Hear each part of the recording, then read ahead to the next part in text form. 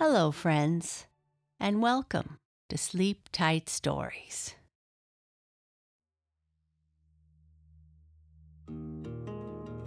I'd like to say hello to some friends. Today, I'd like to say hello to Riley in Buffalo. Thank you for supporting us. It means so much. In the last episode, Lightfoot and Mike started working in the park and made some new friends. They were happy there and well-liked, except by Henry, who got angry with Mike and Lightfoot and looked for a way to get back at them.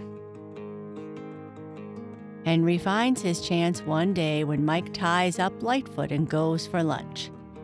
Henry picks up a stick and starts chasing Lightfoot, and Lightfoot ran away. Mike searches everywhere for him, but cannot find him. In this chapter, Lightfoot wakes up in a strange place and gets chased by some boys who would like to catch him. He runs away and hides in a place that looks like a house floating on water. Lightfoot, Chapter 6. It was morning when Lightfoot woke up. He found he was in a strange place. It was a place with many streets and big cars running back and forth on shining rails. But they did not run as old trolley cars did. Instead, a big engine pushed them and pulled them. Though Lightfoot did not know it, he was near a railroad yard. He came out from under the bush to look for something to eat. He saw an empty can with a piece of paper on it that he knew was covered with paste. He wanted that paper very much. But as he crept out to get it, a boy picking up coal from the tracks saw him and cried, "Oh, fellas, look at that goat! Let's chase him!" And chase after Lightfoot they did, shouting and trying to catch him. Lightfoot had no intention of being caught, so he ran across the tracks. The boys shouted at him, the men in the railroad yard yelled at him, but when he crossed the tracks, the engines tooted their whistles at him. Altogether, Lightfoot was very, very frightened. On and on he ran. Some of the boys were getting closer now, for Lightfoot could not run over the shining rails as easily as they could. "I'm going to get that goat!" cried the boy who had first seen Lightfoot. Lightfoot heard the boys shout, though he did not understand the words. The goat knew he must run faster and faster. And he did. He came to a place near the line of the railroad tracks where he could see some water. He knew what water was, for he drank it. And also, when it rained hard, there was a little pond and a stream that formed on top of the big rocks. So he was used to seeing large puddles. Lightfoot ran close to the water. The boys racing after him saw, and one cried, "Oh, the goat's going for a swim!" But Lightfoot was not going to do that. He was only looking for a good place to hide. Pretty soon, he saw it. Floating on the water was something that looked like a little house. Smoke was coming from a stovepipe in the roof, and beyond the house, and seeming to be a part of it, were two big, long black holes. Those holes would make a good place to hide, thought Lightfoot. He ran up alongside them and looked down. There was nothing in them, and no one was in sight. The boys chasing after him were behind some freight cars just then and could not see him. "I'll hide down there," said Lightfoot to himself. "It isn't as far to jump as it was from the top of the rocks to the roof of the shanty. I'll hide there." Down into the dark hole near the funny little house leaped Lightfoot. And where do you suppose he was now? He was down in the bottom of a canal boat, down in the big hole, in the hold, as it is called, next to the cabin, or little house. In the hold, though it was empty now, is located the cargo the boat carries: hay, grain, or coal. Lightfoot, for the first time in his life, was on a boat. With a heart that beat hard and fast after his long run, Lightfoot the goat crouched down in a dark corner of the hold in the canal boat. "My," thought poor Lightfoot as he curled up in a space as small as he could, "I got away from them just in time. I hope they don't find me." He listened with his ears pointed forward, just as a horse does when he hears or sees something strange. There was a sort of thumping noise somewhere in the canal boat, near the wooden wall or partition against which Lightfoot was resting himself. There was a rattling of dishes and pans, and then Lightfoot heard the noise of coal being put in the stove. He knew that sound, for in the shanty of Widow Maloney he often heard it before, when Mike or his mother would make a fire to cook a meal.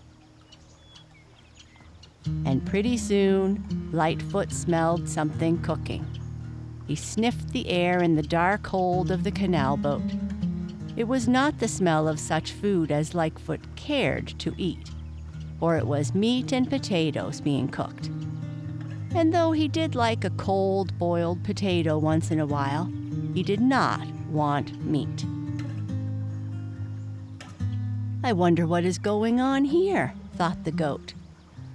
If he had known it was the noises in the cabin kitchen of the canal boat, the captain's wife was getting dinner. For on these canal boats, of which there are not so many now as there used to be, the captain and his family live in a little house or cabin where they eat and sleep, just as if the house were on land. Instead is on a boat, and the boat is pulled by horses and mules from one city to another, bringing the port coal, grain, or whatever else they are loaded with. Lightfoot remained hiding in the dark hold, listening to the noises in the kitchen cabin and smelling the good smells. Then Lightfoot heard voices in the cabin. It was the captain of the boat speaking to his wife. "We'll soon pull out of here," he said.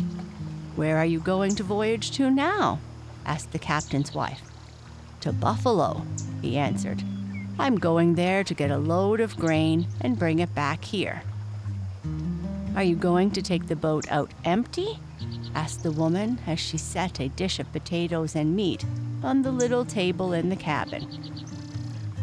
"No," he answered.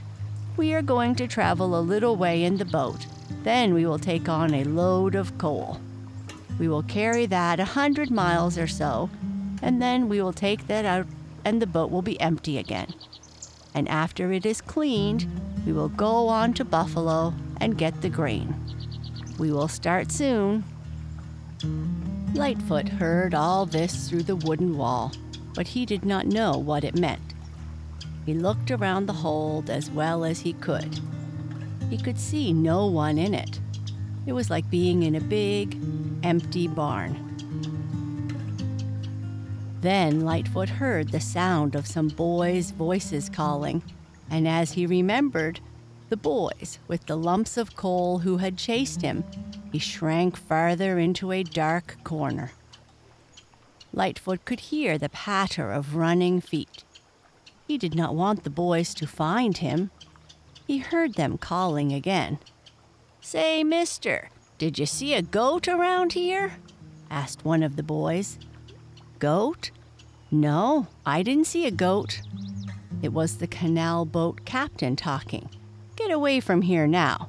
I'm going to start the boat soon, and if you don't want to be taken away on her, you'd better go ashore.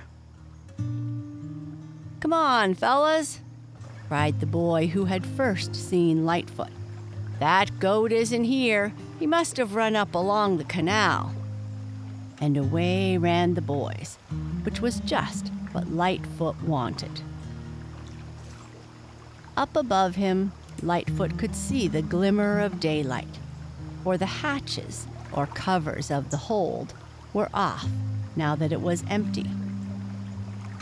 When the boat was loaded with grain, the covers would be put on, but they were not needed for coal, since water does not harm that. Well, I seem to be down in a sort of big hole, thought Lightfoot as he looked up. It was easy enough to jump down, but I don't know if I can jump out again. However, I don't want to do that now. I want to stay where I am so those boys can't get me. But I do wish Mike were here with me. Lightfoot was beginning to feel a bit lonesome, but there was so much that was new and strange all about him that he did not feel homesick long. He kept on walking to the other end of the canal boat. Then he sniffed the air. He heard noises, which he knew were made by horses, and then he caught the smell of hay, oats, and straw. I must be near a stable, said Lightfoot. But I don't understand. What does it mean? He walked on a little farther, and soon he came to another wooden wall. Behind it he could hear horses, or mules, he did not know which, chewing their food and stamping about in their stalls. Lightfoot thought this was strange. But those of you who have seen canal boats know what it is. Each boat has to carry on it several teams of horses or mules to pull the boat along, since one pair of horses would get tired if they pulled all the while.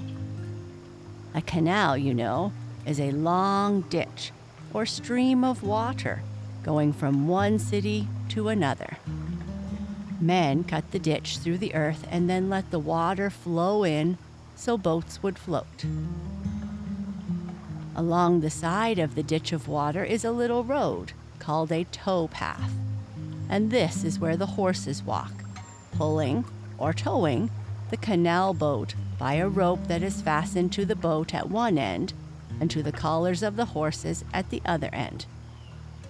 In fact, the horses pull the canal boat along the water, much as Lightfoot pulled the goat wagon in which the children rode. Years ago, there were many canal boats, but now, since there are so many railroads, the canals are not so often used, for it's slower traveling on them than on the railroad trains, which go very fast. Well, I certainly am in a strange place, thought Lightfoot. I don't know whether I am going to like it or not. Still, it is better than being teased with a stick or having boys chase after you with lumps of coal. He listened to the horses stamping about in their stalls and chewing their food. Then there were more noises, and the sound of men calling, "Giddy up there!" Next came the pounding of horses' hooves on wooden planks, and the voices of men shouting. What in the world is going on? Thought Lightfoot. Hello in there, you horses. What is going on, if you please? He asked. He could hear that the horses stopped chewing their oats, and one said to another, What is that? I don't know, was the answer. It sounded as if somebody were in the hold. That's just where I am, said Lightfoot. Who are you? Asked a horse. Lightfoot, the leaping goat, was the answer. And then Lightfoot told something of himself and the adventures he had had so far, of why he ran away from the park and, to get away from the boys, of having jumped down into the boat. "Well, if you're there," said a horse on the other side of the wall, "you're likely to stay for some time. It is too high for you to jump out." "I see it is," answered Lightfoot, "even though I am called the Leaping Goat. But what will happen to me?" "You are going on a voyage now," was the answer of the horse. "That noise you heard was the captain leading some of the horses out of our stable here on the boat over a board called the gangway to the canal towpath. Very soon they will begin to pull the boat along the canal, and after a while it will be our turn. You are going on a voyage, Lightfoot." "Is a voyage nice?" asked the goat. "You had better wait and see," was the answer. "I wish I could come into your stable," said Lightfoot. "I would not take up much room." "You would be welcome," said a horse, "but there is no way for you to get in unless you can get out of the hold onto the towpath and come down the plank. Someday maybe you can do that." "I hope so," said Lightfoot, who was now getting very hungry. Just then the captain called, "All aboard! Cast off the lines!" And the next thing Lightfoot knew was that the boat began slowly to move. It had started up the canal. Lightfoot was on a voyage, though where he was going, he did not know.